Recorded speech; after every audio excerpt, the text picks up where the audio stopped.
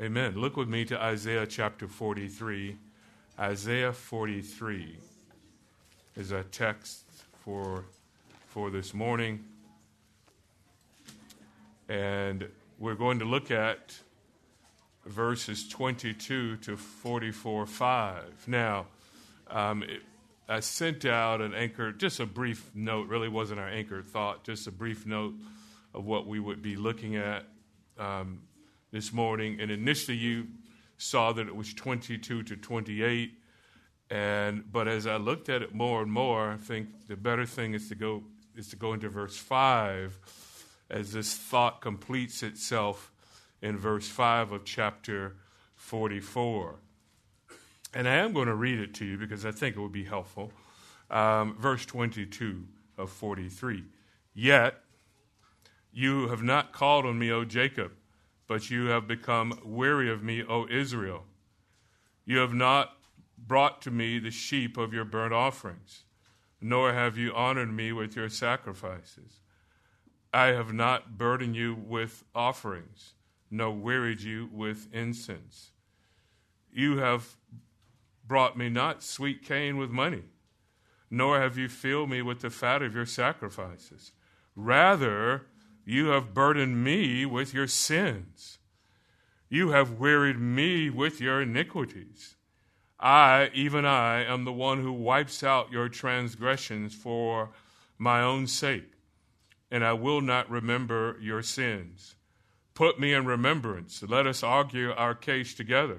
State your cause that you may be proved right. Your first forefather sinned, and your spokesmen have transgressed against me. So I will pollute the princes of the sanctuary. I will consign Jacob to the ban and Israel to revilement. But now listen, O Jacob, my servant, and Israel, whom I have chosen. Thus says the Lord who made you and formed you from the womb. Who will help you? Do not fear, O Jacob, my servant, and you, Jeshurun, whom I have chosen. For I will pour out water on the thirsty land and streams on the dry ground. I will pour out my spirit on your offering and my blessing on your descendants. And they will spring up among the grass like poplars by springs or streams of water. This one will say, I am the Lord's. And the other will call in the name of Jacob. And another will write on his hand, belonging to Yahweh, and will name Israel's name with honor. A great passage, really. And the title is Sins Forgiven and Forgotten. What a great thought that is when you consider it. There is a blessing of our sins being forgiven. I mean, we see it very pronounced in Psalm 32, and the psalmist communicates there that blessed is the man whose sins are forgiven, whose iniquities have been atoned for. And when we think about the Christian life, I mean, that is the weight of it, if you will. That is its foundation, that we are people whose sins have been forgiven and they are forgotten. Now, when we think about forgotten, we're going to address that in a moment. Someone may say, well, how can it possibly be forgotten? God is an all-knowing God. He knows everything. He knows my every sin. Can he actually forget my sin? And we aren't talking about forgetting in a literal sense that we may forget things, and as time goes on, we forget more things. But God is not that way. It is saying, I will not bring them to your charge. I will not have you pay the price for these sins once these sins have been forgiven. And for every believer, as you sit here right now, if you hear my voice and you know Christ, there's a joy, because of the reality that your sins have been forgiven. And when you think about your life without Christ, where would it be? It would be a life that is under a principle, a command, an expectation that can never be met. As a matter of fact, in the book of Colossians, Paul says to the church at Colossae, he says that this certificate of debt in chapter 2. He says, a certificate of debt which was hostile towards you was taken away. And how was it taken away? It was taken away by the cross. And so here are people, and I've said it, I'm not sure how many times as we're working our way through Isaiah 40 to 48, that Isaiah's communicated that Judah has committed what? What have they committed? Covenant what? Treachery. I said it time and time again. Covenant treachery has been committed by Judah, but nonetheless, we find in the midst of these indictments against Judah that God says, I will forgive you. Because as you remember back in chapter 43 in verses 1 to 7, and in particular in verse 4, he made that great grand statement. If you look at it briefly with me, 43, and then in verse 4, he says, since you are precious in my sight, since you are honored, and I love you. What a great statement. And remember, he's making this statement, what? Is he making this statement to a people who are repentant and whose hearts are right before him, who are worshiping with a sense of sincerity and joy and preciousness and purity? No, he isn't. It says, you're precious in my sight. You're honored, and I love you. How can God make that statement to a people who have committed covenant treachery and who are still committing it even as they would have read these words? Because God is Yahweh, the covenant-keeping God. God is the God of compassion and love and kindness. But yet I must remind you, there must be a price paid. It's not just an arbitrary forgiveness. There is a standard that must be met, and that's why perhaps even once we get to chapter 48, I may skip ahead and look at Isaiah 52 and 53, because there is an ultimate servant who would make this forgiveness possible. And for us today, you sit here forgiven because of a servant who made that possible, the Lord Jesus Christ. So it is not simply arbitrary. There is a standard that must be met, and we cannot meet that standard. And Judah surely couldn't meet the standard. They were violating the standard constantly. But God says, I am a forgiving God, and I will forgive you. I have committed to a covenant with you, and I will, despite you not holding up to the covenant, I will hold up this covenant. It's not possible that you can even. And so the passage unfolds this way. There are 4 considerations for us this morning. And one is the people's sins of neglect. And then the Savior's gracious forgiveness. So verses 22 to 24, they have neglected. And then the Savior's gracious forgiveness, we see that in verse 25. Then 26 to 28, we see the Savior's justified chastisement. They will be chastised, but yet he is justified. And then 44, 1 through 5, the Savior's gracious intervention. And let me get into it straight away. First, the people's sins of neglect. Notice, if you will, look with me at chapter 43 and verse 22. Now, what you need to see in verses 22 to 24, these transitions that are taking place. And they're marked by some key words. And the NASB, it's yet and but and nor, and rather, because he says, yet you have not called on me. Why is he saying yet? Why the contrast? Remember from last week, notice verse 21. And what we said in verse 21 is that God is going to take a people who are not praising him, and he's going to make them a people of praise. Verse 21, the people whom I formed for myself will declare my praise. They will declare it. So that is coming. They will be a people renewed and saved. They will be a people who return, and they will offer up sincere praise to the Lord. Yet, he says, you've not called on me. O Jacob, you have not, but you have become weary of me. So there's an indictment. Here's indictment number 1. Indictment number 1 is this. Because remember, this is a court case, and God is indicting them. But in the midst of this indictment, we're going to see this great story, this great declaration of forgiveness. And Yahweh addresses the claims of, they would have said perhaps, no, we have called on you, but you haven't heard us. And we think the reason that you haven't heard us is you become weary of us. You're tired of us. And they're feeling pity for themselves, thinking, no, we have sincerely called on Yahweh, and Yahweh has just turned his back on us. That's what's happened. Yahweh has forsaken his covenant towards us. No, he has not done that. And notice this word weary is going to come up quite often in this context. But if you go back to chapter 40, in chapter 40, notice it comes up here in chapter 40, the end, 27 to 31. Notice what it says in verse 28.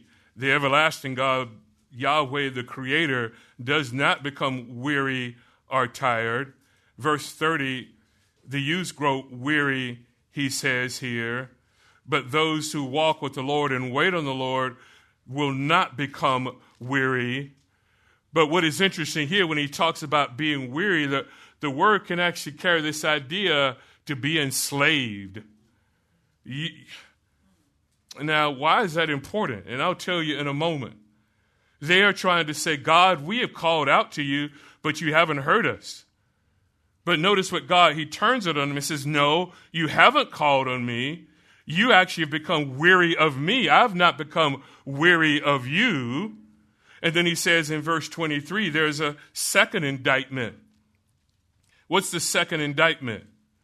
Well, the people have done what? The people have neglected their obligation to worship the Lord with sincerity and with sacrifices. In verse 23, it says, you have not brought to me the sheep of your burnt offerings, nor have you honored me with your sacrifices. I have not burdened you with offerings, nor wearied you with incense. So the wording here is very interesting. Notice he says, they would have claimed, oh, God, it's too much for us. We can't do this. He says, no, I've not put an extra burden on you. These things are reasonable for you. I've not wearied you. I've not enslaved you with the need to produce incense in an offering. Why is he bringing up this language? Because he wants them to understand, no, I've not done that. I want your heart. This is what he's saying. Because even if you would have done all of those things, if your heart is not in your sacrifices, if your heart is not in what you believe or your obligations, then all of it is a stench in my nostrils. This is something that we have seen throughout Scripture. All you need to do is God's account after an account to say, why is it that you bring me these offerings, but yet you show injustice to the widow and to the orphan?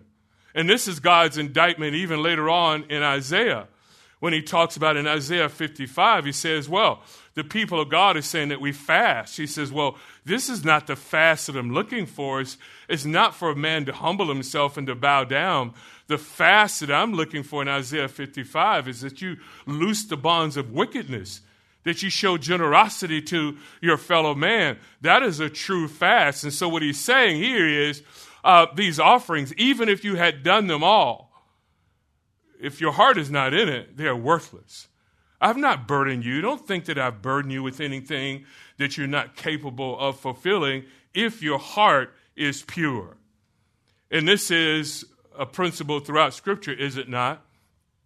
That God is a God that is looking for the heart more so than even religious sacrifice. And this is why Israel so often was rejected by the Lord, because they were people who were involved in religious expression without intimate engagement with the living God. So we see another indictment. Indictment number 3, as this court case continues, verse 24. What does he say there? You have not brought me sweet cane with money, nor have you filled me with the fat of your sacrifices. Rather, you have burdened me with your sins, and you have wearied me with your iniquities. No, you're not the one that's wearied and burdened. You're burdening me. How can God be burdened? By this consistent rejection of God's clearly stated principles. By the consistent rejection of God's prophets who would bring the word of God. By the consistent rejection of God's principle that says the heart must be right before you can offer any form of worship. So no, I'm the one that's burdened. You're not burdened with sacrifices. That should have been a joy to you. That should have been a great, joyous obligation that you were so willing to fulfill. The true burden is the burden of your sins, and I'm wearied with your iniquities, is what he's saying. Now, sweet cane, as the NASB has here, sweet cane with honey, what does this mean? And it's actually could be a fragrant calamus, and that's something that was actually used to put on the anointing oil. And you see it in Exodus and Jeremiah. So he's saying, in order to make the anointing oil fragrant and in one sense be something that's acceptable in the nostrils of God, this was added to the anointed oil. And he's saying, you haven't done that. Why? Because you're not thinking about ways that you can please the Lord. You've neglected it. So I indict you. And remember, if you go back to the text again in verse 24, nor have you filled me with the fat of your sacrifices. Why the fat of your sacrifices? What does this mean? Well, if you were to look at Leviticus chapter 3, verses 16 and 17, the fat was the portion of the Lord because it represented that which was symbolic of wealth, symbolic of something. Because, say, for instance, if you will, the fat portion of,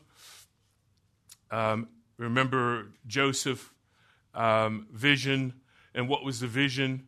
And there are going to be 7 of each. 7 cows that were what? Skinny, and 7 cows that were what? Fat, if you will, because it represented the sense in which there's been a blessing that is there. I won't make any comment on that. So he says here, the fat of the offering belongs to me, is what he's communicating. It's this good portion that should be offered up to the Lord. But you haven't done it. So he indicts them again. So we have 3 indictments. You're claiming that I called on you. Or you called on me, but you haven't. You haven't called on me, not really, not from a sincere heart. You neglected your obligations, although you think they're burdensome to you. They really aren't. The burden is really your sin. And that's why the servant is the one and the only one who could carry it away. So this court case, they don't really have much of a case, do they? Because God says, yes, although you will be a people of praise, he brings forth these 3 indictments against them. And he says, but yet, notice the second consideration. The Savior's gracious forgiveness. And what's interesting about it, you don't really see a transition here.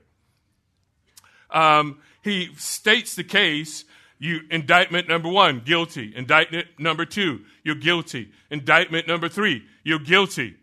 And so one would expect in verse 25, what might you expect in verse 25? Therefore, what?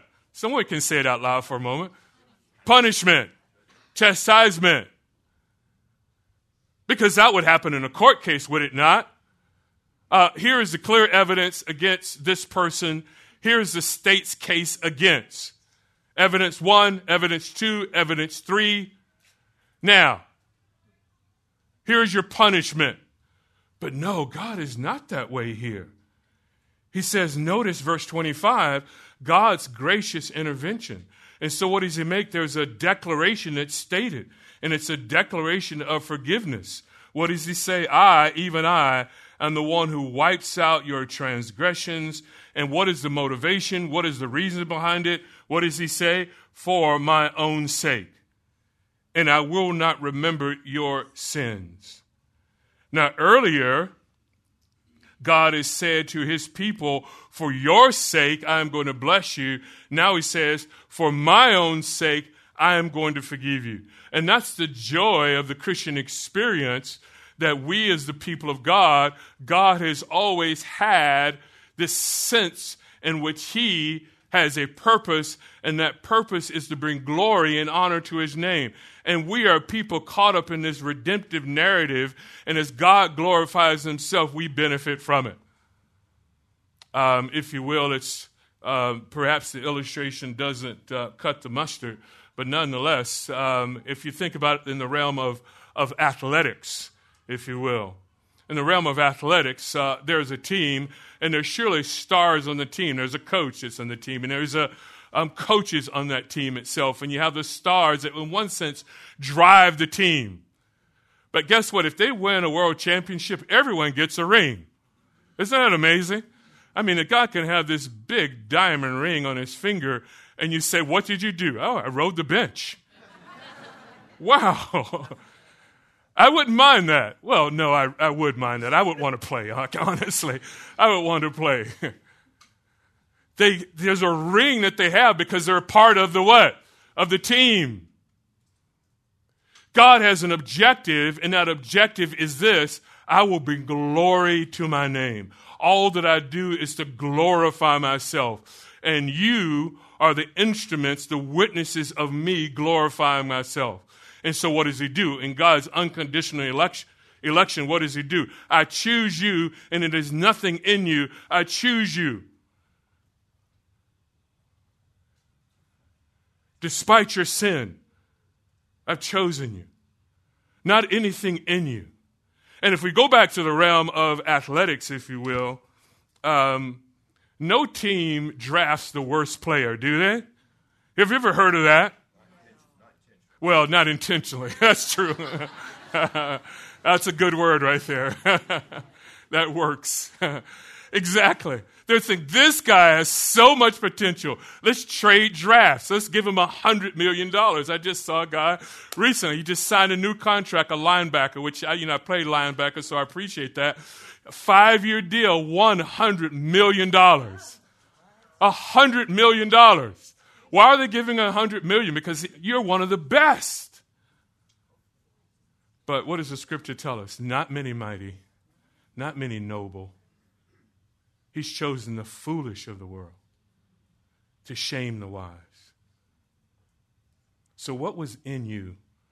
What was it? What was the potential that God saw in you? We says, yeah, Tom, that guy, one day, he's going to be an excellent elder at Grace Community Church. That's why I'm choosing him. No.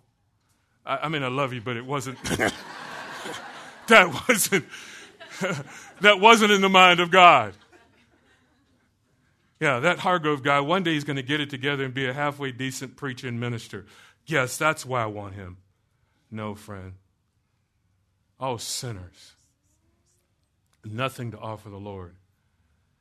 And he takes us, if you will, and he saves us. And he begins to mold us into the image of Christ. And then we can become great vessels for his glory. Amen? So he says here, God is gracious, even I. It is exclusive. Let's look at this idea, I, even I. Look at Isaiah 41, if you will. 41:10. So he makes the statement in verse 25, I, even I. Make sure you understand, it is not because of you. It's not because of your sacrifices, and they're half-hearted, so let me let you know that right now. It's not because your worship, it is terribly inconsistent, and that's an understatement, if you will. And he says, no, it is I who will save you. Verse 10, verse 40, chapter 41, do not fear. I am with you. Don't anxiously look about. I am your God. I will help you. Surely I will uphold you with my righteous right hand. Look at verses 17 to 19 in chapter 41. What does it say there? The afflicted and needy are seeking water, but there is none. Their tongue is parched. I am Yahweh. I will answer them myself. I am the God of Israel. I will not forsake them. I will open rivers. I will make the wilderness. I will put the cedar. I will put the juniper there. Because in verse 20, I am the Holy One of Israel. I am the one who will do it. Look at chapter 42, verses 14 through 16. Again, this statement, I am the one that orders history. I am the one that saves. Judah, make sure you understand this. Your works are worthless. And this is why later on in Isaiah would say what? Your works are like filthy. Finish the statement. What does he say? Rags. Notice verse 14 of chapter 42. I've kept silent for a long time. I will lay waste the mountains. I will make the rivers. I will lead the blind. I will make darkness into light. These are the things I will do. I will do and not leave them undone. Amen, that God completes his salvation and all that his mind is set out to do. So this is what he's communicating. Look at chapter 43. And throughout 43 itself, I. Notice, if you will, in verse 1, I have redeemed you. I have called you. Verse 2, I will be with you. Verse 3, I am Yahweh. Verse 4, we considered it earlier. I love you. I will give other men for you. Verse 5, I am with you. I will bring you from the east and from the west. Verse 6, I will say to the north, give them up. I have created, notice verse 7, whom I created for my what? What does it say? Glory. Whom I have formed, even I have made. Then in verse 10, what does it say? Verse 10, my servant whom I have chosen, I am he. Verse 11, even I am Yahweh. And it goes on and on. This clear declaration that all that we have, all of salvation, is a result of a sovereign God acting for his glory, and we are recipients of that. Yeah, we've been drafted in. We've been called. But notice, if you will, go back to 43 and then go back to 43:25, this gracious forgiveness that is here. So it's established. God is the one that is the center of it. Notice what he says, and the one who wipes out your transgressions, wipes out. We see this idea, wipes out, or blots out, some translations may say, because we will see it in, just turn there with me to Psalm 51. Psalm 51. David was surely thankful for this reality in his own life, because in the psalmist communicates what? Verse 10, create in me a new heart, renew a steadfast spirit with me. Do not cast me away from your presence. Don't take your spirit from me. Restore to me, sustain me.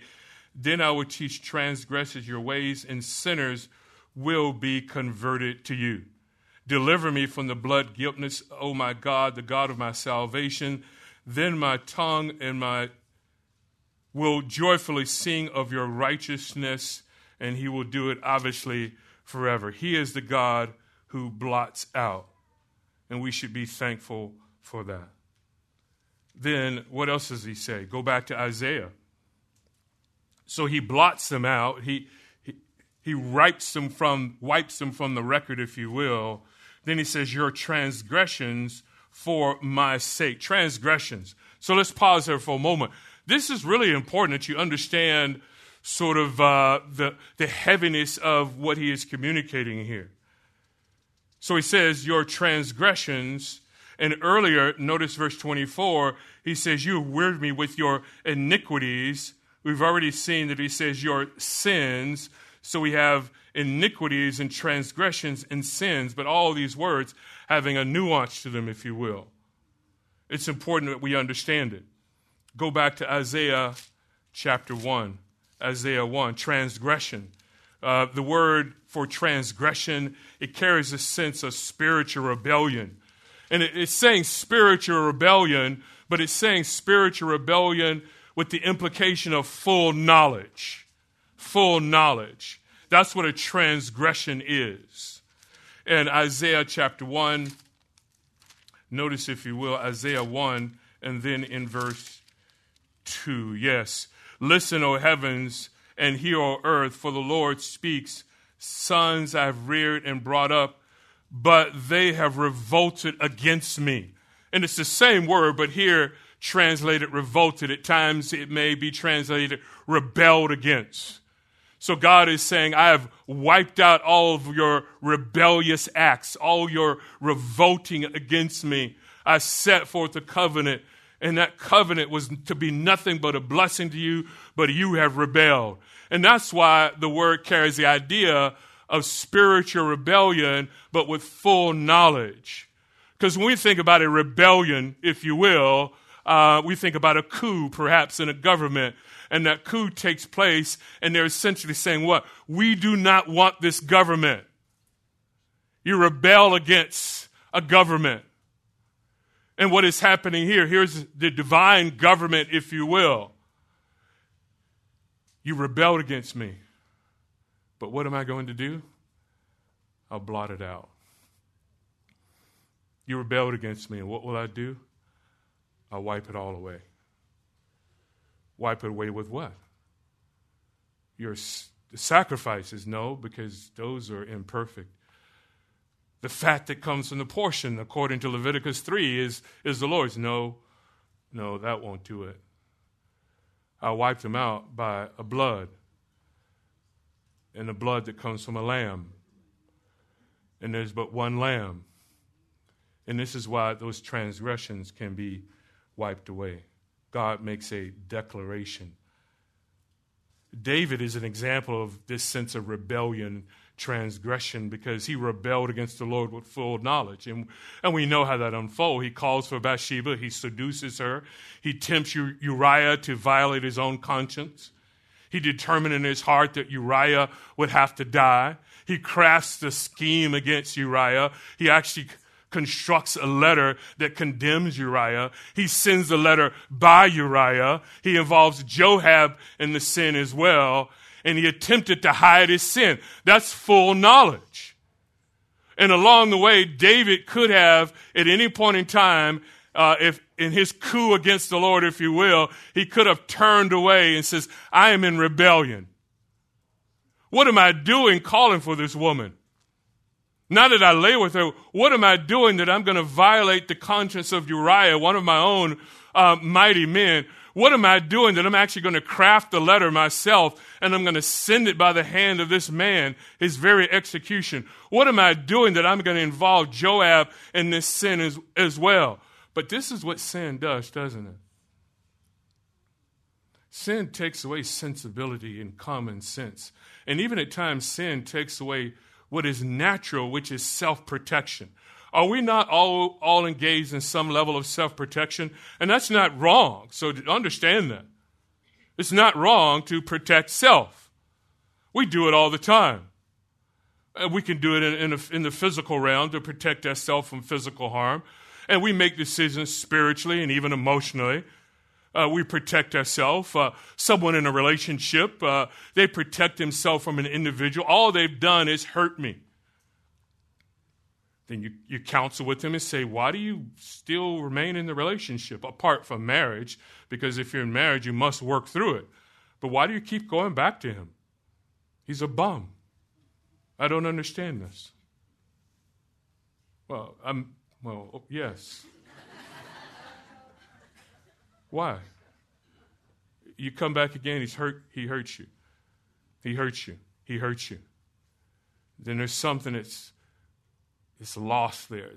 Then eventually someone may say, you know what, I need to end this relationship now. Self-protection. But what happens with sin is some of that can be lost, can't it? Have any of you at some point in time, you made a decision that was a sinful decision, and you said to yourself, what was I thinking when I did that? Why did I make that choice? The opportunity for escape was right in front of me, but I didn't choose it. I knew there were going to be consequences, but I thought perhaps I wouldn't feel the full brunt of the consequences. Maybe I wouldn't feel the consequences at all. Maybe I would escape the consequences. And this is what sin can do. And then he says iniquities. Go back, if you will, to verse 24. He says iniquities. And this word has a nuance to it as well. It literally means this sense of to be sown crooked. It's a conscious effort to do wrong. It has an emphasis on guilt and liability. Some have even said it's criminality.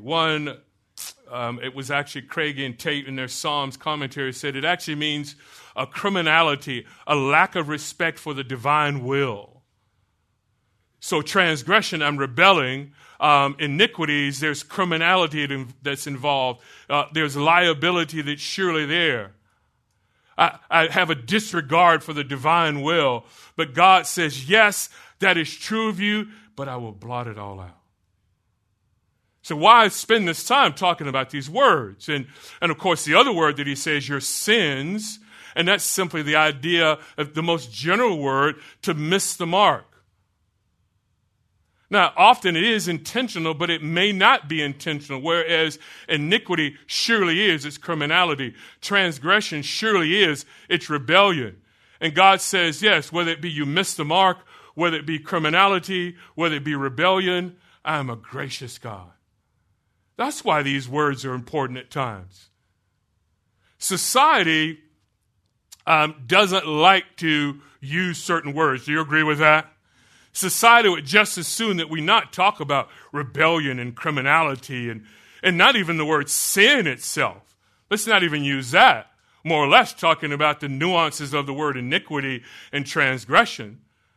Society would prefer other words that are more acceptable. They want us to say, well, no, it's not adultery, it's an affair. Or they even go further. They say, well, no, it's not adultery, it's a love mix, which is utterly ridiculous. Do you agree with me? Yeah, exactly. That's the question. What is that? Yeah. No, it's not. Or they say, well, it's a lifestyle choice. No, it's rebellion against the living God. And the newest thing that I've been hearing in the last 5 or so years or so, well, that person has sexual addiction. And so now that they have a sexual addiction, the moment you're a sexual addiction, then I'm really not what? I'm not responsible for it, am I? No.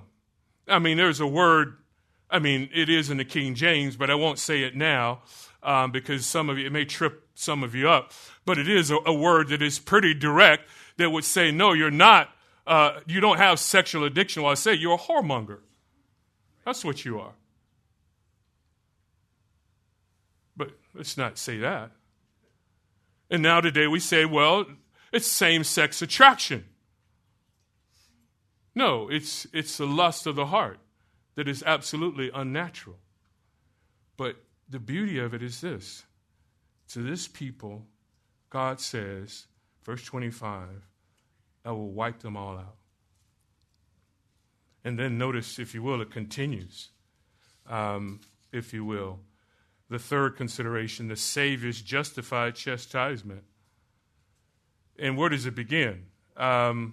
There's evidence that's requested. Evidence requested. Look at verse 26. Put me in remembrance. Let us argue our case together. State your cause that you may be proved right. Notice what he says. Let us argue our case together. So let's go to the court of law.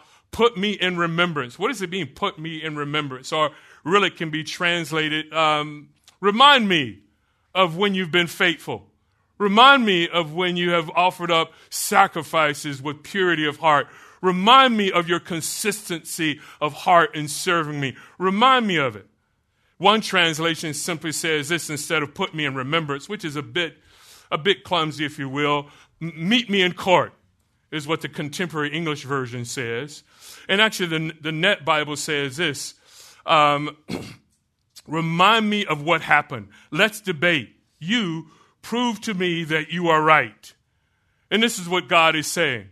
I've already indicted you in these 3 areas. Is there really anything else that you want to say to present to me that's going to prove me otherwise? No, it's not. But I'll give you one more chance, is what he's saying.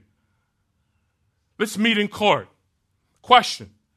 Anyone here right now, this very moment, would any of you want to meet the Lord in court? And so, absolutely, I'll state my case. And if you think about your life prior to the living God, that is, knowing the living God, would any of you wanted to meet the Lord in court? No, not at all. Some of you attempted to. You say, wait a minute. No, I didn't. Oh, absolutely you did. Some of you attempted to meet God in court. How did you attempt to meet God in court? By your works. Some of you may have been Roman Catholic, and you were attempting to meet God in court. By what? Your good works, your confessions, your rosary. Some of you were attempting to meet God in court by being a good conservative Bible-attending person. I attend a good Bible-teaching church. I take notes in a Bible-teaching community.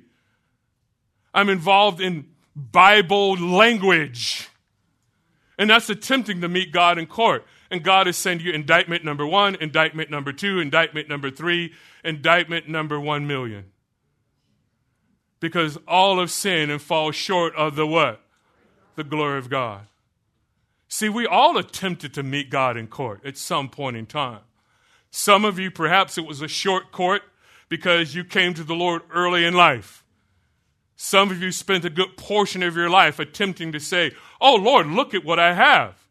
Look at what I've done. Look at my faithfulness. Look at my religion. And God says, no, not at all. Because I'm holy. Because I'm a holy God. Unless you can bring before me to this court perfection, unless you can stand before me, this holy court, of which I'm juror, of which I'm judge, and say to me, I am perfect. Punishment. And none of us can say we're perfect. None. And before this perfect God, these imperfect people have violated him again and again and again and again. But he says, but yet I will wipe it out. I will forgive you. I would do it because of who I am. So he requests the evidence. He says, remind me or put me in court? Oh, that's right. You have no case, do you? And then the evidence stated. So he actually states the evidence. Notice verse 27. He says, your first forefathers sinned, and your spokesmen have transgressed against me. So I think he's going back all the way back to Jacob and saying, your first forefather, he sinned against me ultimately. In a history of fathers and princes and kings and prophets and times, you have sinned against me time and time again. That's why some of the northern tribes went to Assyria. I've had enough. And that's why you're about to follow your northern brothers and you're going to go to Babylon. But when you read this in Babylon, know that I'm a gracious God and I will bring you back again. So the evidence, he asked for evidence. There is none. He states the evidence. You've been sinning against me since your forefathers, and I've been gracious and patient towards you, but it ran out, if you will, with the northern tribes, and your time is coming now. Friends, let me say this to you, not intended, and often in preaching these moments happen. Let me say this to you now. Don't test the Lord. Don't test the Lord. God is a gracious and patient God, is he not? He really is. But don't presume upon the Lord. I mean, if there's something right now in your heart, in your life, that you must repent, do it, even as you sit there. Don't presume on God. Because there could come a point when the Lord says, okay, it's chastisement.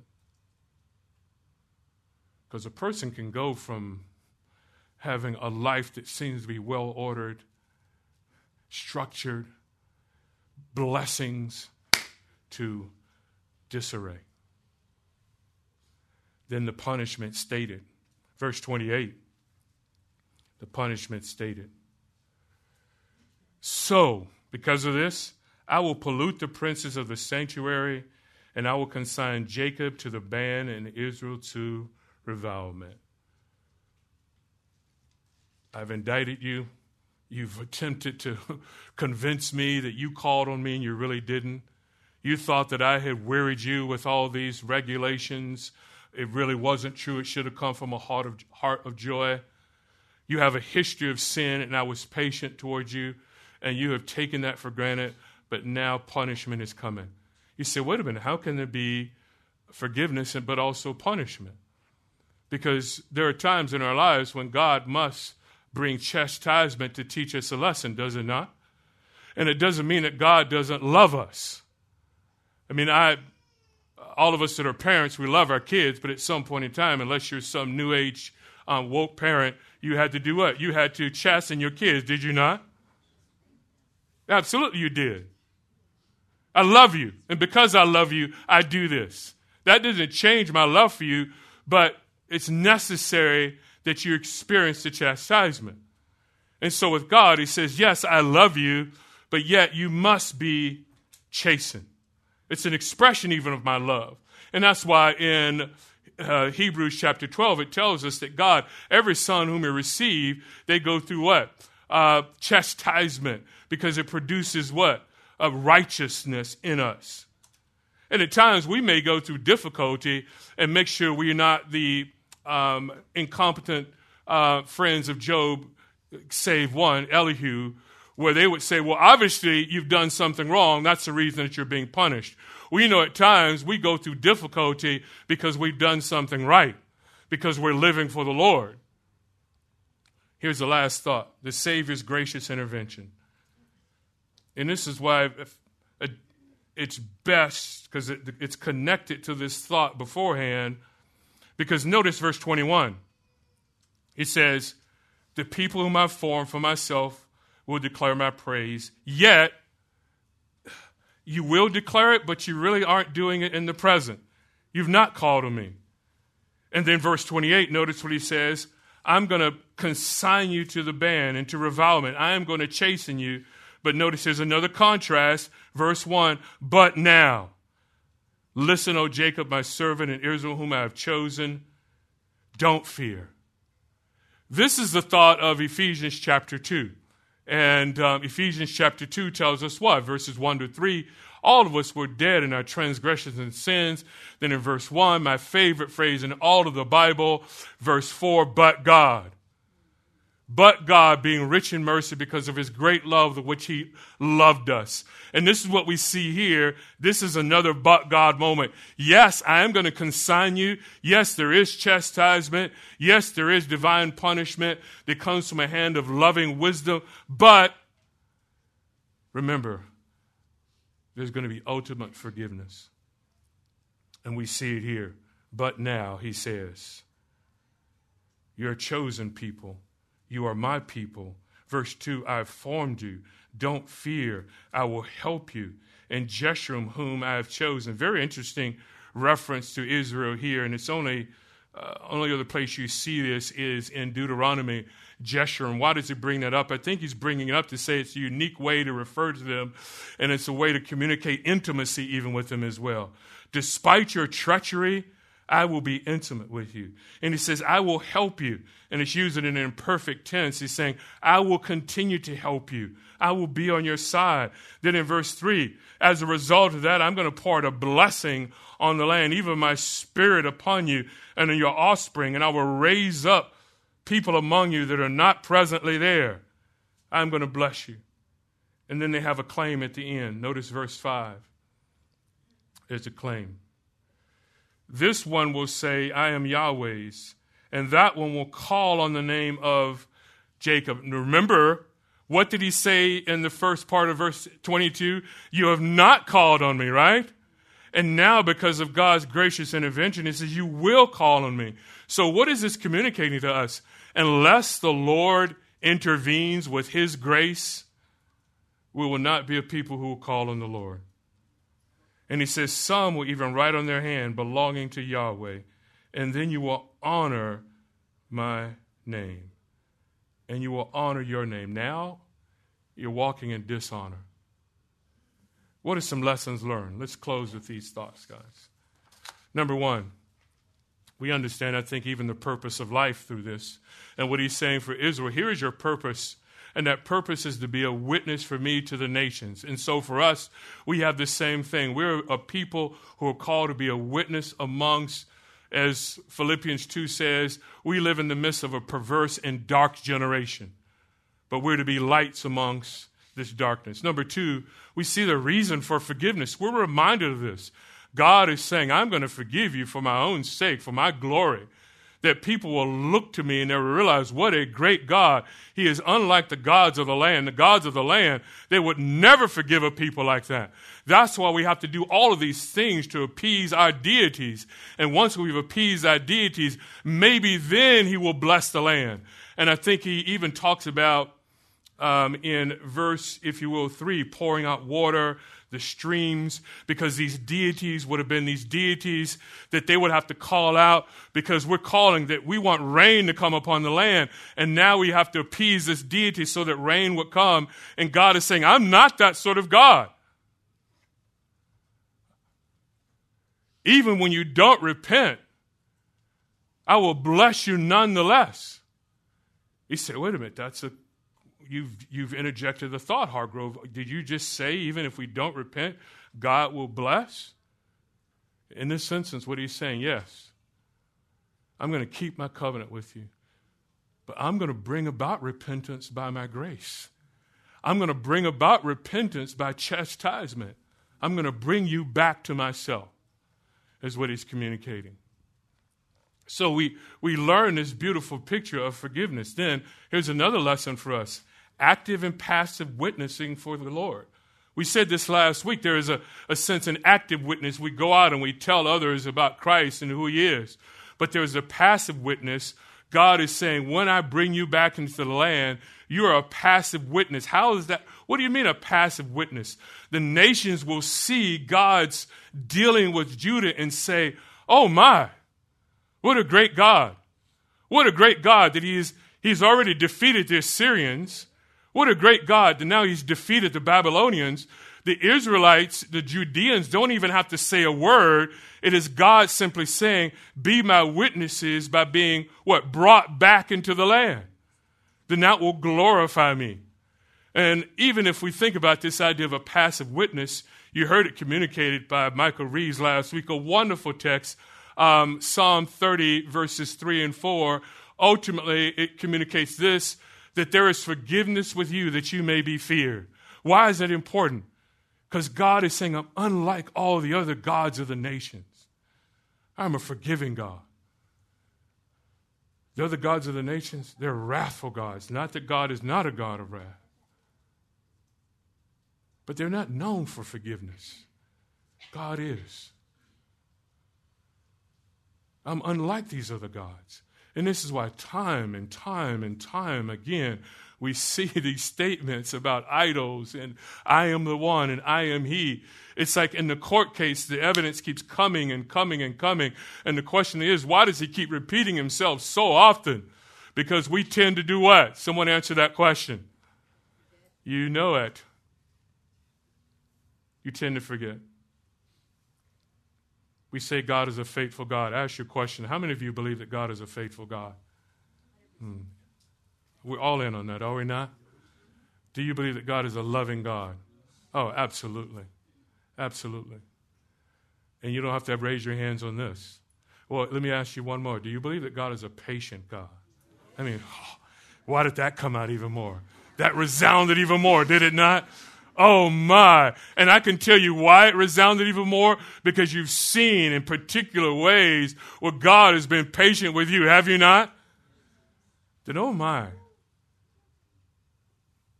How loving are we? How patient are we? How faithful are we? And this is why we need these reminders. And then we need reminders to say, God, I fall so short, but yet you forgive me. And you will not take away your salvation from me. Here, let me give you a couple more thoughts. The justification for divine wrath. God is a holy God, and he says, I am justified. The indictments are clear, but yet I do it for your benefit. And I would say this, the abomination of heartless religion, This is what they had. Let us not engage in that. Don't engage in heartless religion. Be as they were referred to as Jehoshaphat, this term of intimacy, that we walk intimately with the Lord. And the last thought is this, the indomitable intention of God. What do I mean by that? God has decided, and it will come about. Amen. And as he said earlier, who can reverse it? God has saved you, and you will be saved. This is the God we serve. Amen. What a beautiful God. And what's unfortunate about some preaching today, when you don't mention sin and how horrible sin is, how can you truly appreciate what you have? And this is why Jesus Christ himself said in Luke's gospel, he who has been forgiven little, loves little. And he who has been forgiven much, loves much. Amen? Have you been forgiven much? Then love much. Father, we thank you for these words you give us, your goodness, grace, and mercy. Help us to live them out. And even right now, Lord, if we just pause for a moment, each person asking, as we would transition here and we go to eventually a communion time, reflecting on Jesus Christ's death, to appreciate it, to prepare for it, to not just hear words that, yes, okay, he blots out our transgressions. Oh, yeah, that word means this, and that word means that, and here's a cross-reference or two. But this is the living God saying, I love you.